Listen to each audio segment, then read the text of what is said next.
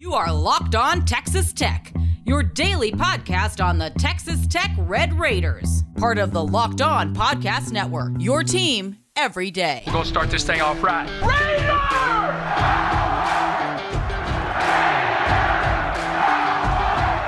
Everything runs through Lubbock. Great to be with you again on Locked On Texas Tech on the Locked On Podcast Network. And thanks as always to those making us their first listen on YouTube or anywhere you get podcasts. Bonus episode coming at you as we had anticipated news from the league office. Big 12 foes being revealed for Texas Tech and everyone else in the league over the next 4 years. We don't know necessarily, obviously, dates or times or things like that, but you know who you are getting home, who you are getting away. And now in this expanded Big 12, Chris, who you are not getting at all. He's the only Chris Level. I'm Casey Cowan. And Chris, let's dive right into it.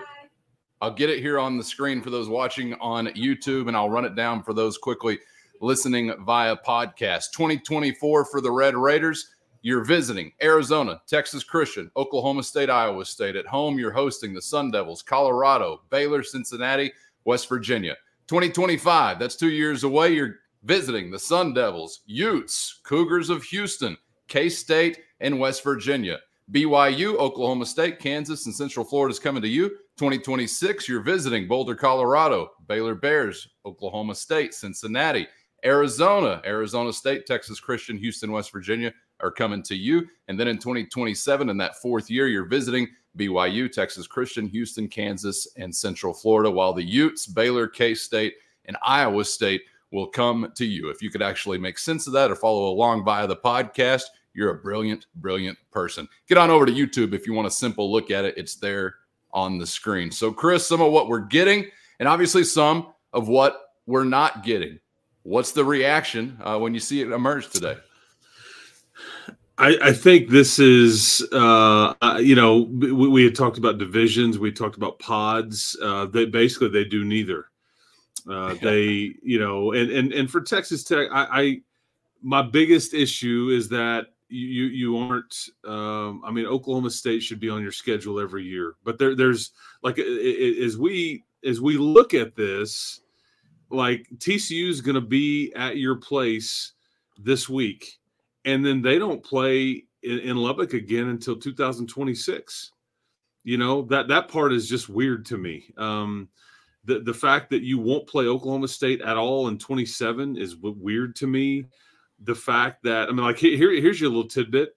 You will not play Baylor in 2025, like two seasons from right now, for the first time since 1955. I don't know if that's some sort of like rivalry or anything, but it's just bizarre to me that will occur. But the one thing that I looked at, the immediate reaction was like, hey man, Dion and Colorado are coming to town. Is yeah. that traveling circus? And what's interesting is you go there in 26, but he may not even be there by then. Right, so sure. It's just, as you look at it, it's just a bit different, and it's tricky. But I see, because ultimately what they've done is they've basically said everybody will play everybody in this 4-year stretch, and everybody's going to host every one of these institutions, and you're going to travel to every one of these campuses. That's the way that they set it up, and for that I have no problem. And they preserved. Help me out here. Baylor, TCU, Iowa. The Kansas game, Kansas State. Sunflowers. Yeah, the Arizona game, and then the Utah game with BYU and Utah. So those are the four. Yeah, those are the four that are preserved on a yearly basis. And so, I guess that the freedom and being able to see everybody was much more important than trying to, identify a Tech Oklahoma State and locking that in, or or the Farmageddon and locking that in, or a Cincinnati, West Virginia and locking that in, or whatever it may be. They, instead of manufacturing some of that, they felt like it was important for everybody to see everybody and for you to see the whole league, because it is strange to me. So I'm clear. I don't like that you don't see Oklahoma State every year. I don't like it that you're not going to see Baylor or TCU. You knew where I was at on this. I just thought those were important for and what was best for Texas Tech.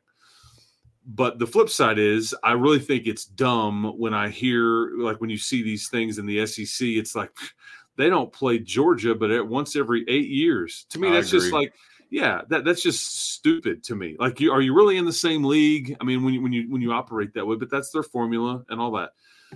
So there's plenty to point to and have an issue with, but I get what they were trying to do. But this is kind of, if Texas Tech had a natural deal, I think they would have protected it. I think that we were trying to almost force the Oklahoma State thing. I guess I still think that's what's best for business for Texas Tech, but that's not what you got. And I certainly understand. But I also think in some ways it's like, okay, well, you're in a league with Cincinnati and Central Florida and Utah and all that. Well, you don't play them, but once every umpteen years. And I kind of like it that everybody's going to see everybody. So I guess I will embrace the positive, but my negatives were what I stated earlier. And I do like that you stayed at 9 conference games. I think that they have maintained that. And I think that should be, that's what Joey McGuire talked about on his coach's show this week was there ought to be a standard there to where everybody's doing the same thing. And right now that's not the case. Every Power 5 league is not playing the same amount of conference games, but I think that you didn't back off of what your deal was and try to go to 8 because it may be easier to get into the playoff if you do that and things like that. You maintained your 9-game conference schedule and 3 non-conference games and away we go. But and too, Cowan, I don't know if you looked at just like next year's schedule, which is the first thing, because you're right. It's like, okay, who do you not play? Doesn't bother me that you don't play either Kansas school or either Utah school. I would have loved a piece of BYU again. I can assure you that. But like having Utah or Kansas State not on your schedule, probably a positive. As good as those programs are right now and have been in recent years, you probably catch a bit of a break there. Yeah, I guess so. I know some will view it that way. I'm here to be entertained as a fan, so I want compelling games against good opponents. So I'm a little disappointed to not get the Utes early on. It's not like Tech's being protected from anything. You're trying to claw your way out of the cellar. So I'm a little disappointed for the entertainment value there, but certainly a break that may shine up your record a little bit. I've been banging that 9-game schedule drum for 10, 12 years, going back to my local yokel radio days here in the LBK. I've always thought it was ridiculous that across the country you had no consistency between leagues that are playing for the same trophy, supposedly, that being the national championship, as far as the challenges they face within a conference. I remember a long time ago when early those changes were made, I think it was in the San Jose Mercury News, someone had done a study, crunch numbers, and on average they were contending that a 9-game schedule would produce more 7-5 records than 8-4 records for those leagues members. You tell me what the difference feels like with 8-4 and 7-5. You may think it's nothing, but it is something over the course of years, obviously stacking up. So I don't care. I don't take any pride in a 9-game schedule. Like, I don't know why the Big 12 is doing it necessarily. Maybe you do, but I don't care what they play. I've had this fantasy forever that they would get on some even ground, but there's nothing about college sports or college football that is rooted in even ground. So why the hell would they if they can continue to massage things the way that they want to? Either way, the protected game aspect of this, I think, is probably going to be the largest talking point for Tech fans. I will say that this is kind of hard to view, I guess, from this far back and get this notion just looking at what's on the screen or looking at what you've seen here today. Although there is not a singularly protected game or games for Texas Tech, if you're looking at this 4-year span and you're considering your Texas peers and Oklahoma State, you're going to get 3 of those 4 every one of those 4 years. Obviously, one you won't get, but I guess there's some silver lining there if you're looking for regional proximity matchups. I know Oklahoma State has been a popular mention, like we got to protect that one. I'm not necessarily in that camp. I'm more so in the state camp. Like, if you got a trophy, keep playing the game. Iowa State, K-State, Texas Christian. I know it's a saddle, but you get the idea. But here's the real deal, Chris, that I feel like, and this is another tough pill to swallow. The era of Tech's rivalry games is for now on ice. It's over. I saw Don Williams, the Toya Rose of the AJ, saying on Twitter, Tech's rivalry games ended with Texas A&M and Texas leaving. I think that's absolutely correct. Growing up within my lifetime, I always knew that Tech was not Texas or A&M, but I also thought you were much more in that category than, say, a Baylor or an SMU. And again, I was born in 1984. Really, the 90s is when I started really getting immersed in Texas Tech football. So make of that context what you will. But I think as far as fan bases that care, it kind of is just a reminder to me that Tech has been on the most sour end of realignment of almost anyone that I can consider out there among fan bases that care. I ain't talking about you, Washington State. Get more than 25,000 people to a game. Maybe somebody invites you to a league. Oregon State, Cal, all this. I'm not talking about those. I'm talking about a fan base that cares en masse. You have lost the two games that your fan base has cared the most about. And you and I have spent like all off season and so far this season talking about a lot of these kinds of things, in that we say, what can Baylor become? What can that series become? What can the Texas Christian series become? You know, we've had to talk about trying to kind of amplify or build up some of these series to make it more enticing in this new era of the Big 12 Conference. And I still hope you can do that.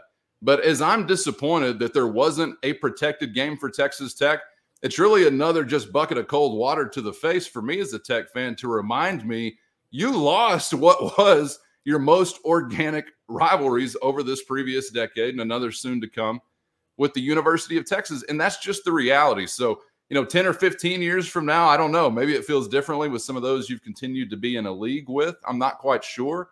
But I'm going to have a hard time, I guess, really complaining that we didn't get protected games, because at the end of the day, you and I, right here at Texas Tech Ground Zero, have been talking for weeks and months about, man, can we make something out of the Baylor series? Can we make something out of Oklahoma State? I mean, we know it, right? We've been saying it aloud, but it's just kind of like, here it is again, this reality you get smacked in the face with. And believe me, Red Raiders, speaking as one of you, you have my sympathy. Where am I going right or wrong, man? Well, and I think you're dead. I mean, you're stating an obvious there about the in-state institutions that it's so much fun to beat, and that I think we just have known that this was coming, and I think that you can look at it that way, and and part of me. And this may not be right. Maybe this is just me being soft. I don't know. But part of me also just remembers that I'm willing to embrace this scenario for fear of what it could have been when you were sitting there with 8 schools minus Oklahoma and Texas going, hey man, are you about to end up in the Mountain West?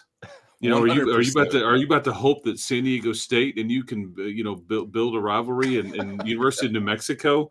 And so while you're right, I do view it a little bit out of the other prism as well, because I think there were some scary times and some harsh reality.